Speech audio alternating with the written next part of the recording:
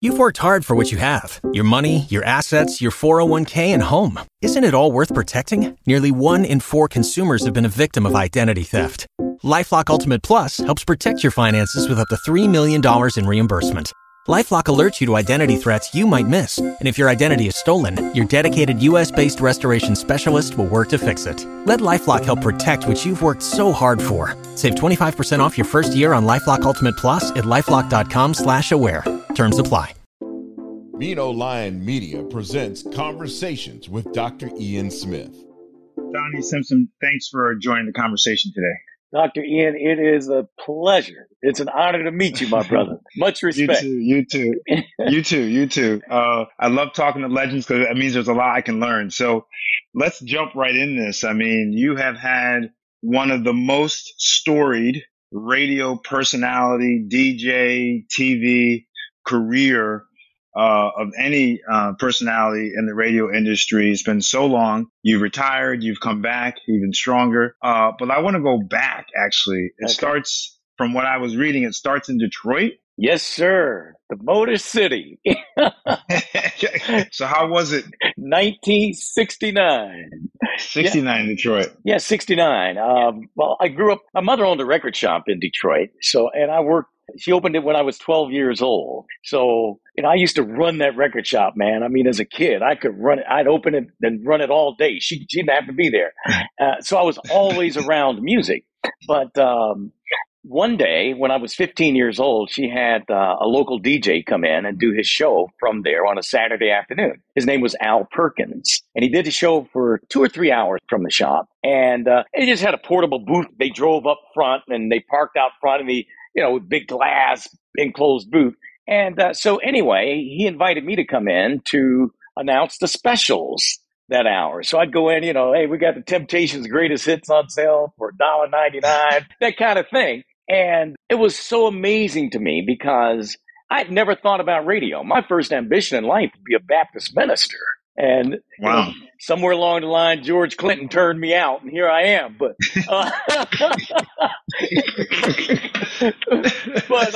so I'm in the studio, and I'm watching him do his show, man. He's got his headphones on, and he's rocking, he's jamming to the music. And I was like, whoa, I could do that. I could do that. I mean, that was the moment I fell in love with radio. I said, I want to do that. And people used to always come in my mother's shop and go, God, you sound just like a DJ. You ought to be a DJ. Because my voice was heavy. My voice changed in the summer between 7th and 8th grade, and which I hated because before that, the only male first soprano in the choir. So I got to sit with the girl. So I love that. And so anyway, people would say that, and it would go in one ear and out the other. Again, I wanted the church. And but after that moment, it's like, that's what I want to do. And within 3 months, I was on the air. They had a group called the WJLB Soul Teen Reporters, one reporter from each public high school in Detroit. And I was selected as the one for my school. We'd go into the radio station, record a little 60-second spiel. It ran once a day. It was like, hey, don't forget we got the cap and gown measurements next Friday, bake sale Tuesday. We beat Pershing High 54-56. The lovers of the week are, and the number one song is, that kind of thing. And but because I had this heavy voice, I got so popular. I was more popular than most of the jocks, because I was this kid with this heavy voice. So they started putting me on weekends for 3 hours on Saturday afternoon. And that lasted for about 2 months, maybe. And then they fired the guy who worked 8 to midnight weeknights. And they said, we need you to sit in for him for 1 week to give us time to find someone else. And I sat there for 7.5 years. And how old were you? I was 15. 15 years old. 15 years old. I mean, and in Detroit, Detroit at that time was the 5th largest market in the country. So to get your start in a major market like that, I mean, what a blessing. Oh my goodness. So it was crazy. You're 15, you're in high school full time, and you still have this gig? Yeah. And Dr. Ian, I couldn't even do my whole show live because I was on from 8 to midnight, and the law stated I couldn't work past 10:30. So after school, I would go to the radio. My mother would drive me to the radio station. I would record my last hour and a half, go home, do my homework, have dinner, go back at 8, do the show live from 8 to 10:30, put the tape on and leave. So Wow. yeah. Wow. So, This is just blessed, truly blessed. and but what I love about it is I love one, how enterprising you were, but also there's a sense which often comes with being younger, a sense of fearlessness. Like you didn't think through the challenge of this. You just said, of course I can do this. I'm going to do it. Absolutely. I mean, boom, right there. Let's go. There's no thinking to be done. It's like, here's an opportunity. I'm gone. I mean, it was amazing. And then, I became like this teenage idol, if you will. I mean, I would do sock hops and stuff, and go to all the different schools. In Detroit at that time, my guest would be the Temptations. Smokey Robinson. People like that would come and join me at the sock hops. But I could never announce my last song because the girls would go crazy. They'd have to sneak me out. I mean, I'm talking about girls ripping your clothes off and all that kind. They don't rip them off anymore. They Really? stopped that. But wait. So hold on for a second. So they would be waiting for you, or they'd be there. Oh yeah, they're waiting for the dance to end, man, and they just. I mean, I've had my clothes ripped off and everything, man, while I was there. It was crazy. It was crazy. So listen, you've had so many different shows, the Donnie Simpson show, the Donnie Simpson morning show, Video Soul on BET, which we'll get to in a second. But I want to talk about, you've interviewed almost everyone. I just can't think who from Aretha to James Brown to Jay-Z to Madonna to Mariah Carey. Are there any interviews over your very long and illustrious career that still stick out in your mind? Oh, God, there's so many. James Brown was, that was always special for me because, I love James. James helped shape me, through his music. When I heard Say It Loud, I'm Black and I'm Proud at 14 years old, that was life-changing, man. James gave me a sense of pride, and Curtis Mayfield. Same thing from Curtis. But James was just so in your face with it. It was just, I don't want nobody to give me nothing. Open up the door and I get it myself, And so when I would have him on, it was just like, it was like royalty. And and that's the way James rolled too. James would come through Video Soul and he's got, it's like 5 limos. He's up front with flags on the front of the car, like head of state. He's got 10 cops, DC cops. James was such a legend. And I used to tell him, James, you are my king. I'm your soldier. There ain't nothing I wouldn't do for you. And I meant that, man. Because he gave me that sense of Black pride, man.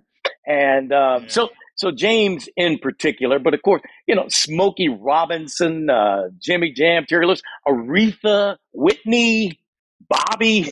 If you think back, like, I'm going to kind of specialize this, who would you say was one of the more difficult interviews? Oh, difficult. It's funny, and this is a weird answer, I think, but the most difficult interviews for me were always Sugar Ray Leonard and Jimmy Jam and Terry Lewis. Because we're best friends, so, all of a sudden now you're sitting there and you're all dressed up and you're on a set and makeup and now it's all formal and it's like, it's weird. It's like, why are you asking me that? All this stuff, they were always difficult because I always worried about getting too inside, and that your audience wouldn't get it because some of the comments would be inside jokes. So I know it's a strange answer, but that would be it. No. How about Michael Jackson? Never had Michael on the show. Never had him on the show? Radio, maybe? No, never. Nope. Never.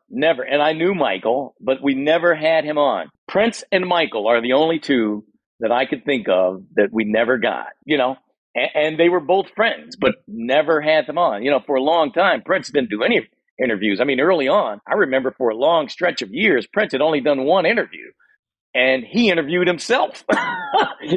Yes. He was just that dude, He's one of my favorite artists, but he was a different kind of guy, wasn't it? Absolutely. Absolutely. I did have him on the radio, though.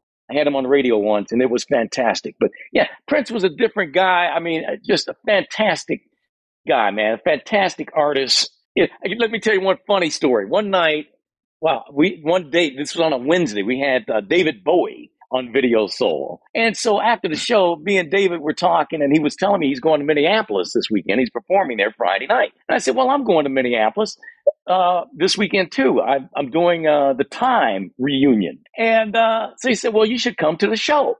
I said, well, I'd love to. So he makes arrangements for me to go to the show. I call Ray Leonard, Sugar Ray Leonard. And Ray goes with me. We go to Minneapolis to hang out with the fellas for the weekend, all right? So that Friday night, we go to the concert, and David has us set up at the soundboard, which is always in the middle of the auditorium, so the engineer can adjust the sound so they can hear everything just right. But he had like maybe 10 seats, a dozen seats set up there at the soundboard. So as we're going to our seats, I bumped the lady in front of me, and I said, excuse me, ma'am. And Prince turned around. Oh, no. No.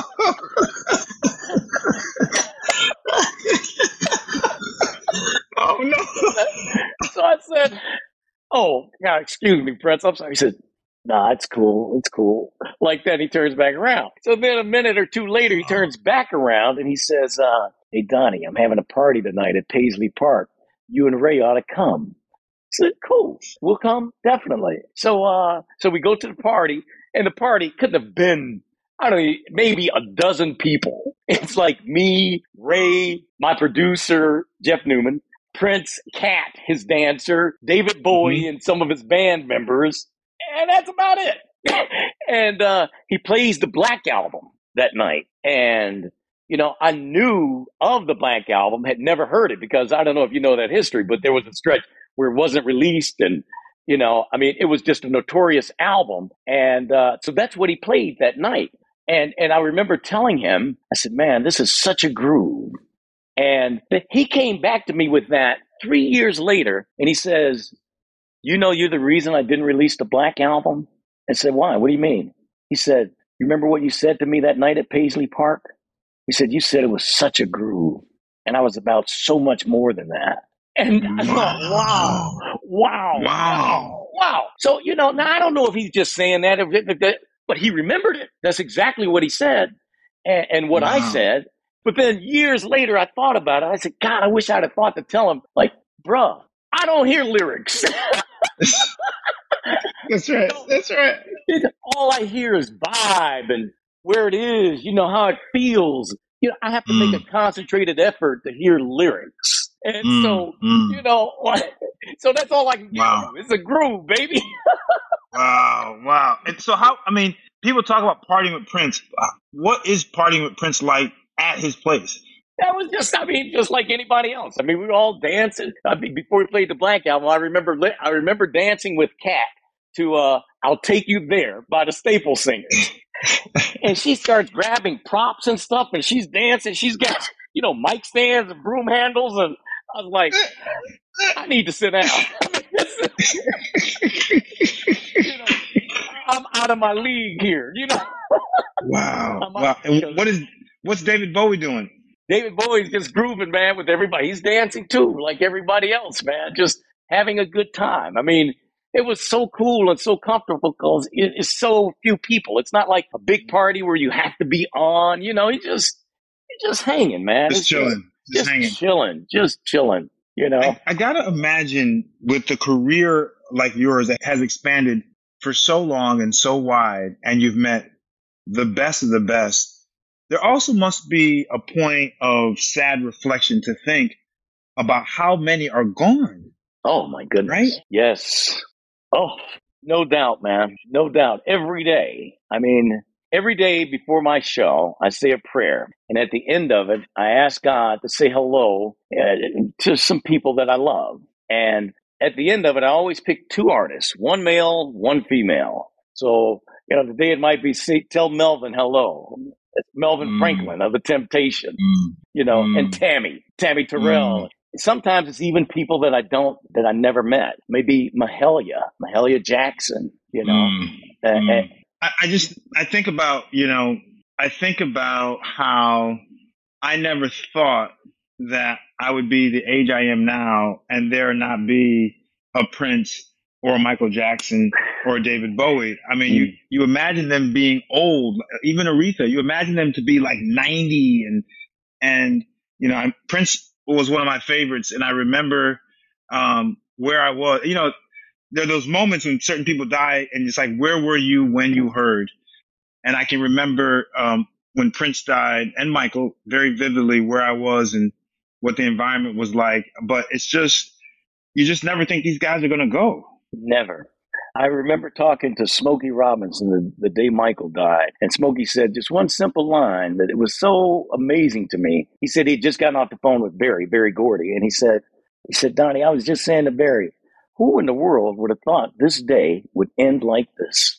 Like no one. I mean, just floored, just devastated, man. And I got to tell you this, though, and I told Smokey this, and I said, Smokey, this is a really, and it was on a podcast, my podcast with Smokey. I said, this is a very strange thing to say, but I hope you receive it the way that it's meant. But, every time one of our celebrities dies like that, my phones start ringing, my cell phone, home phone, because it's the press calling, trying to get comment from me, right? And, so it's that moment of realization that something's going on. And I said, I got to tell you this, brother, that every time that happens, my first thought is always, please don't be Smokey. Wow. Every time, man. Every time, that's my first thought, man. And he said, brother, I appreciate that. It tells me how much you love me, and it does. I mean, I do. I love him that much, man. Always my first thought, man, Yeah.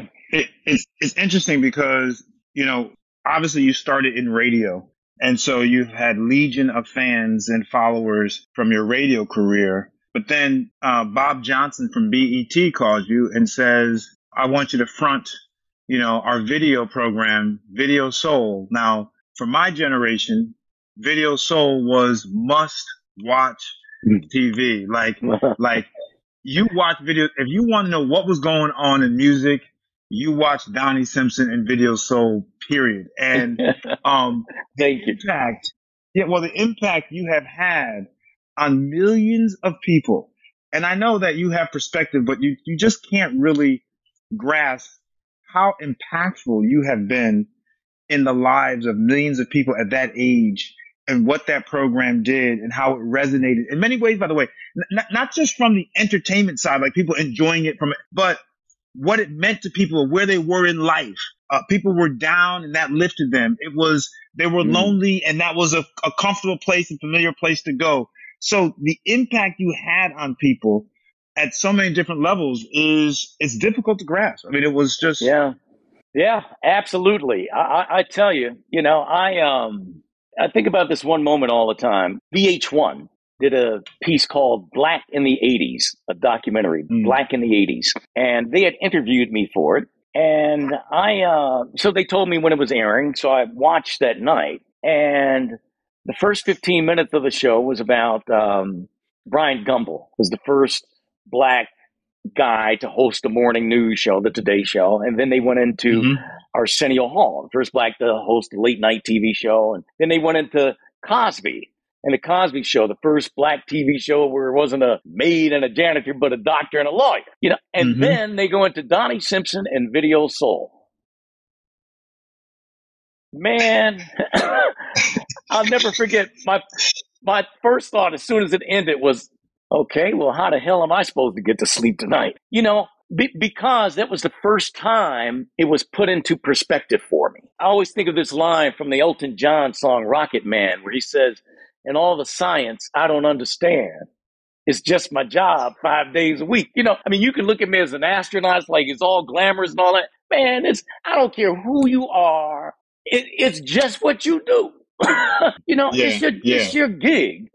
That's what you do. And so you don't think about it while you're in it. Now, God, I'm forced all the time to have to look at that. I was trying to write a book, working with someone to write my story. And so then you're really forced to look at it and to to see what it meant. And it's mind blowing to me, honestly. I can't, it's still hard for me to grasp, I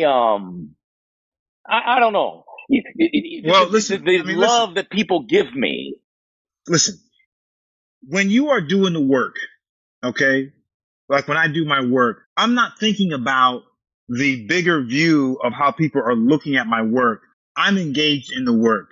Yeah. And the moment you had is very poetic in the sense that you have worked and sculpted and crafted your career and your mastery with such focus. And then a third party gives you a perspective of what that really has done, where it fits. And that is a very humbling, thrilling, and eye-opening experience to sit back and say, geez, I actually did that. And I'm up with those guys, right? Isn't that the kind of... Absolutely. I mean, and I've had so many of them moments, Dr. Ian. I mean, when I retired, you mentioned from radio, man, I pick up the Washington Post that morning. There I am on the front page, not the front page of the style section, the front page above the fold. And all I could think was, it was like that. Yeah. I mean, it's mind blowing, man. And I'm getting goosebumps now just telling you that. It's just, I don't know. It's, I'm so grateful for it, man. I really am. And I never expected any of this. When you talk about being engaged in what you're doing, it's like, I mean, what I do is me. I mean, that's all I do. I don't give you 20 rebounds a night. I can't shoot threes. I can't shoot threes from the freeway like Steph Curry. All I am is personality, and that people like you. I mean, what I pray for every day, like I told you before I go on, I just pray to be great. I want to be great at what I do, always. And those are lessons from Dr. King. I mean, if you're going to be a street sweeper, be the best street sweeper there ever was. I mean, no matter what I would do, I would want to be great at it. I wonder, talking to you and meeting you for the first time, I wonder, like, we know you from being on air, but like, for example, do we know what your favorite musical genre is? Probably not. Because I don't know. My favorite musical genre is music. That's right. Really. When I walk and stuff in the morning, my phone is always, when I play music, it's always on random. Always. Always. And I don't care what comes. It could be Vladimir Horowitz into B.B. King, into Jimi Hendrix, into Billie Eilish, into Silk Sonic and Tupac. And it all makes sense to me. It's interesting you say that, because I think it was Branford Marsalis when he was doing the Tonight Show with Jay Leno. I remember one poignant moment that I'm pretty sure it was him. He was on the couch and he was talking about his musical taste. And what he said to me resonated with me because I'm very similar. He said, I like all genres of music. I like good music. And good music is beyond genres, whether it's country, rock, hip hop, R&B, it doesn't matter. Good music is good music, and you can respect and appreciate it no matter what genre it's in. Absolutely. I second that 100%. I mean, I don't know. I remember when I started programming KISS. This is WKYS in Washington, D.C. I started programming it in 1979. And the station, I mean, it was a skyrocket to the top. I mean, in 9 months, we went from 16th place to number 1. And, and I didn't know what I was doing, but that's the beauty of it. It's just feel. Yeah. It's just music to me. I got rid of the consultants. I took the television advertising off. I didn't want to advertise it because I want to know that if we win, it's because of what it is, not because of how you hype it, That's right. And, but I remember the Washington Post coming after us, and they wanted to know, well, what do you call it? I said, I don't call it anything. Well, you have to call it something. No, I don't have to. I said, I call it KISS. or WKYS or 93.9 because that's what the people in the street call it. That's all you've never heard in your life anyone say, "Oh, I like listening to urban adult radio." People don't talk like that. And that's all I care about are the people listening. That's all I care about. So then I finally told them, I said, well, you know what? We were disco. I guess now we're that with some of this and some of that. And they ran with that, man. But that's what it was. I play anything, man. I have played Garth Brooks on my show. I played Johnny Cash. I play, Wes Montgomery. I go anywhere, Yeah. Because I believe this, Dr. Ian, that it's all in how you present it. When I played Garth Brooks, this is what I said. I said, I was looking at the Billboard charts last night, and I see Garth Brooks. I don't even know who this guy is. I mean, I know he's a star. I know when he comes to town, he sells out all the shows and all. I get all of that. I said, but next to each album on this list, first of all, he has 6 in the top 50. Each one has a little platinum sign behind it denoting 1 million in sales. Behind that are numbers like 12, 13, 8, 7. I said 63 million in sales. So I said, I got to know who this guy is. So I went to the record store and bought a couple of his albums last night. Man, I love this dude. Check it out. This is what he does. This is, and I played snippets of 2 or 3 songs from him. And this is such a cool story because the way it ends, I'd given up programming then. So the program director came into me after the show and said, Donnie, why would you play Garth Brooks on the show? And I said, you don't talk to me about music. She said, but why would you play? I said, look, you do not talk to me about music. She goes to the general manager. He wants to talk to me. I go in his office. The same thing. I said, look, with all due respect, you do not talk to me about music. We don't have these conversations. It was written in every contract that I had. Total control of what happens during those hours that I'm on. And so anyway, I left and went home. The next morning in the Washington Post, front page of the style section, 3/4 of the page is about Garth Brooks. The article opens, and I remember word for word, first paragraph. How big is Garth Brooks? He crossed over to the Donnie Simpson show yesterday.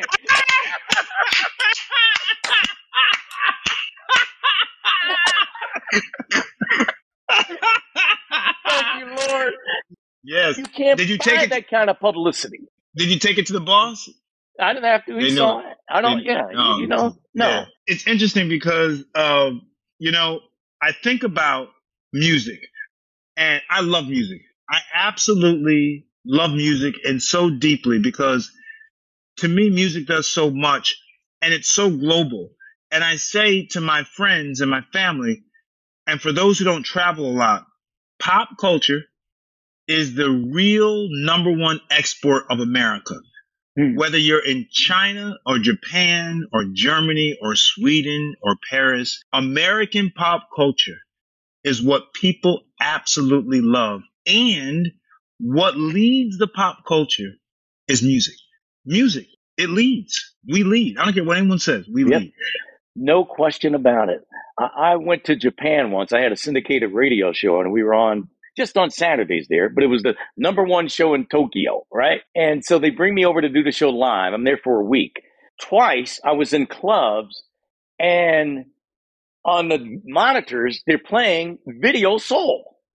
And I'm freaking out because they don't have cable. It's like, how do they get this? So I'm talking to the owner one night of this one particular club, and because they're showing me with MC Hammer. And he said, yeah, I love this. I said, well, the first time Hammer was on, he showed me how to dance. I said, oh, I got it. Want to see it? He takes me in the back. He's got stacks of Video Soul in the storage room. Stacks of them. And they would sell them in record shops. They were bootleg copies, but they would sell them in the record stores for $20 a pop. It was amazing to me. It was amazing. But yeah, that music in particular, like you said, is just that universal thing. The first time I ever went to Europe, I went with Frankie Beverly because Frankie was on Video Soul. After the show, we're talking, and he's telling me, yeah, we're going to London. We're bigger than the Beatles there. And you go, yeah, okay. Yeah, all right. He said, no, I'm serious. You should come. I said, okay. Let's go. And so me and my wife Pam went. It was 1983, first time in Europe, and it was amazing. Amazing. First of all, the audience mix was, here in America, most white folks don't know Frankie Beverly and the Maze. That's right. There, the audience was 85% white. Wow. All ages 8 to 80. He played the Hammersmith Odeon, which holds about 4,500 people. He broke the Beatles record. He sold out 17 nights. Oh my goodness. 17 nights, man. Jeez. I mean, and from there we went to Paris, and he just did one night there, 10,000 seat arena. They don't speak English. Everyone singing every single word. Every word. So I offer that as just further proof of what you said, that it, and then the other thing that I'd like to say, Dr. Ian, is that I so appreciate the world's lifetime appreciation for artists and for music. This country is such a, what have you done for me lately kind of society. We forget. Once they love you, it's for life. That's why you used to see so many artists go over there and never come back. It's for life. You can work the rest of your life, man. And that's a beautiful thing. They love black music. Well, it's interesting. So I just watched this Quincy Jones documentary on Netflix. I just started it last night. I haven't. Oh my goodness. Can I tell you something? I consider myself a music aficionado, not as deep as you, but I do know a lot of music. I forgot how big and successful Quincy Jones has been and the breadth of his work and his influence. I got to see the documentary again. Everyone listening, if you want to see something great, whether you love music or not, this is not a music documentary. It's more than that.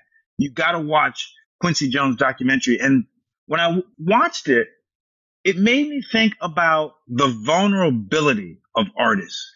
We look at artists as these demigods, these rich, powerful, successful, trendy, but there's a lot of vulnerability with artists. And I'm sure you've seen some of the vulnerabilities. There's a lot of insecurity. There's a lot of second guessing. Oh, yeah. Speak to that for me if you can. Yeah, well, I mean, I think that, true artists, you have to be committed to who you are and do your thing. I was watching the Tonys a week and a half ago, and that was the one message that I took away. And it was the first time I ever watched the Tonys.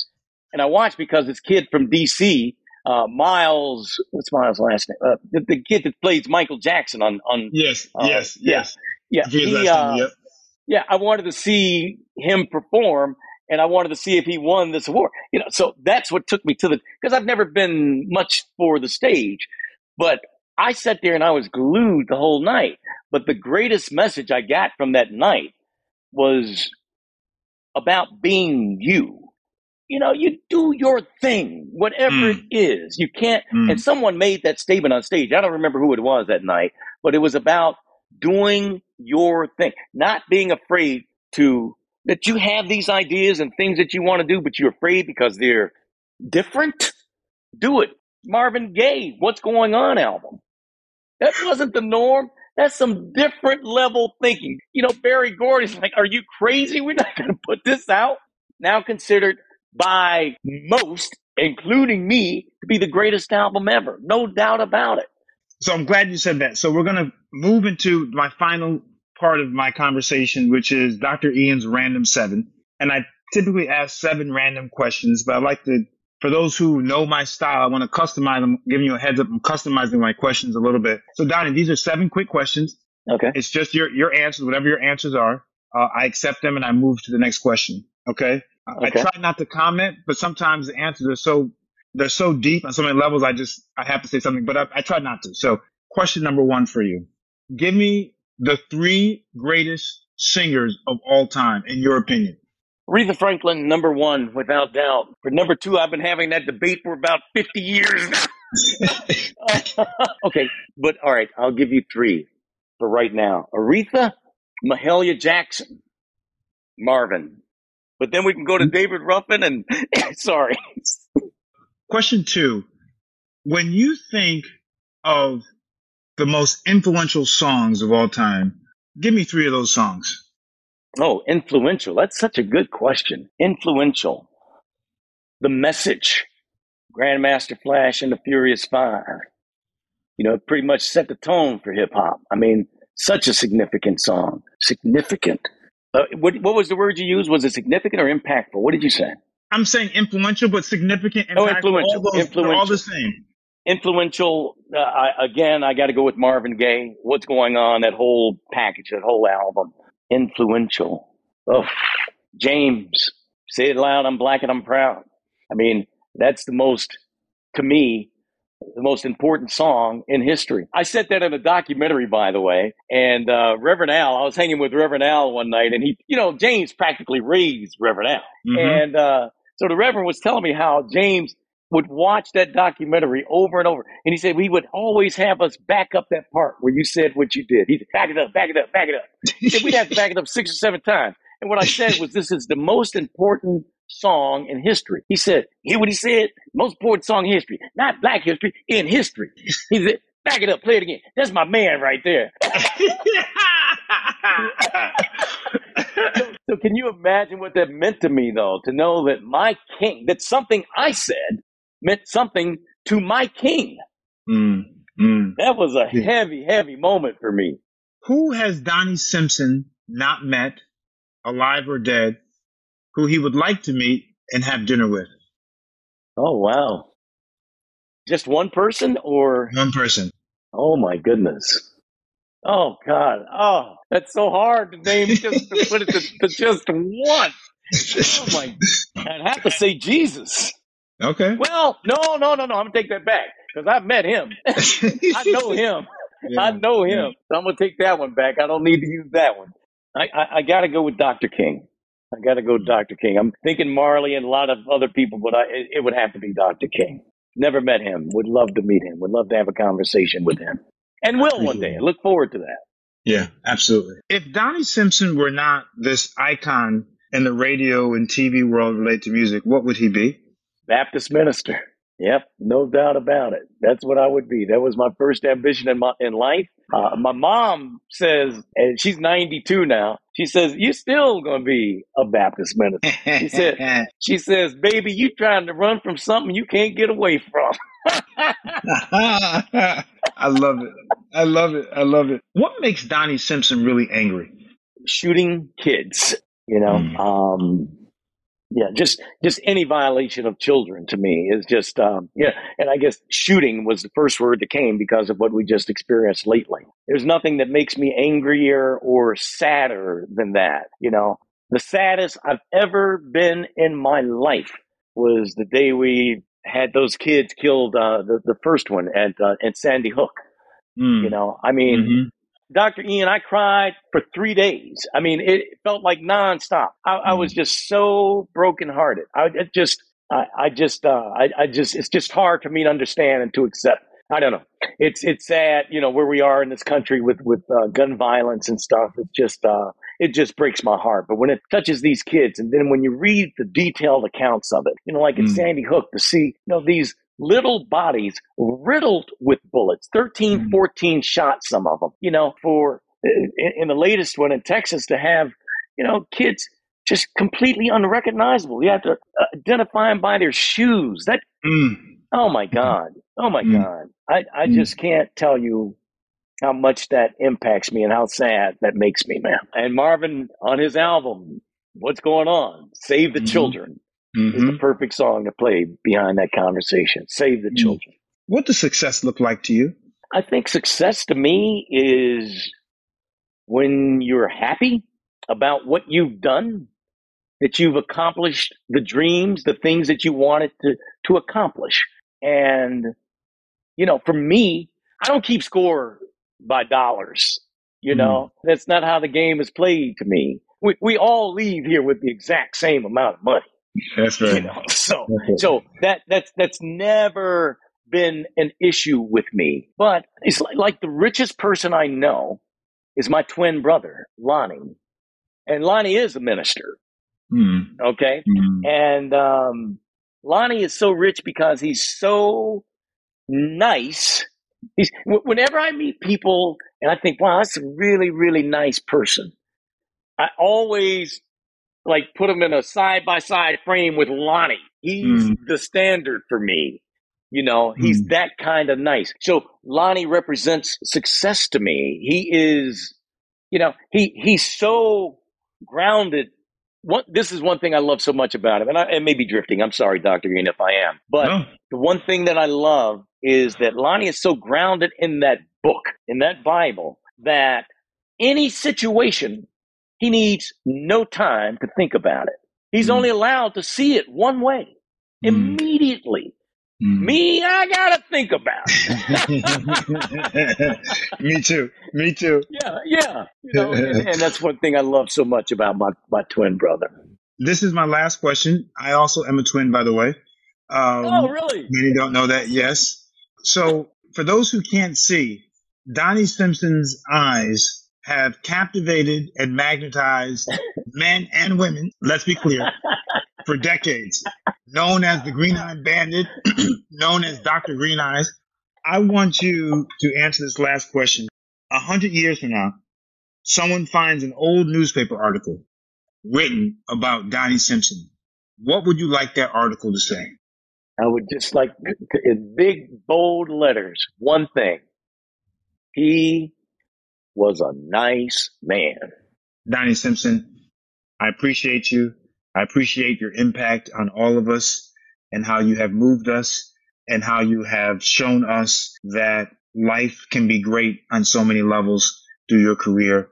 Thank you so much for joining the conversation. Oh, my brother, it's an honor. Thank you so much for having me, man. God bless you and your family and all you do. You too. You too. Thanks so much for listening to the conversation today. I hope it has a positive impact on your life. Of course, you can reach out to me and follow me on social. On Twitter, it's at Dr. Ian Smith. DRIAN Smith, on Instagram at Dr. Ian Smith. Make sure you spell the doctor out, IAN Smith. And on Facebook, Dr. Ian Smith. And of course, if you want to transform your life starting in 8 weeks, pick up a copy of my book. It's called Burn, Melt, Shred. And join our Facebook group by the same name, Burn, Melt, Shred. I do Facebook live sessions, Zoom sessions, all free to help you transform your life. And make sure you check out my website, www.driansmith.com. Make sure you spell out the doctor. Take care. Conversations with Dr. Ian Smith is hosted by Dr. Ian Smith, associate producer Ariel Mancebo, executive producers Ian Smith and Ken Johnson. Find the Conversations with Dr. Ian Smith podcast on Apple Podcasts, Stitcher, Spotify, iHeartRadio, Amazon Music, Odyssey, or wherever you get your podcasts, or on IG at Dr. Ian Smith. Conversations with Dr. Ian Smith is a Mean Old Lion Media production. You've worked hard for what you have. Your money, your assets, your 401k, and home. Isn't it all worth protecting? Nearly 1 in 4 consumers have been a victim of identity theft. LifeLock Ultimate Plus helps protect your finances with up to $3 million in reimbursement. LifeLock alerts you to identity threats you might miss. And if your identity is stolen, your dedicated U.S.-based restoration specialist will work to fix it. Let LifeLock help protect what you've worked so hard for. Save 25% off your first year on LifeLock Ultimate Plus at LifeLock.com/aware. Terms apply.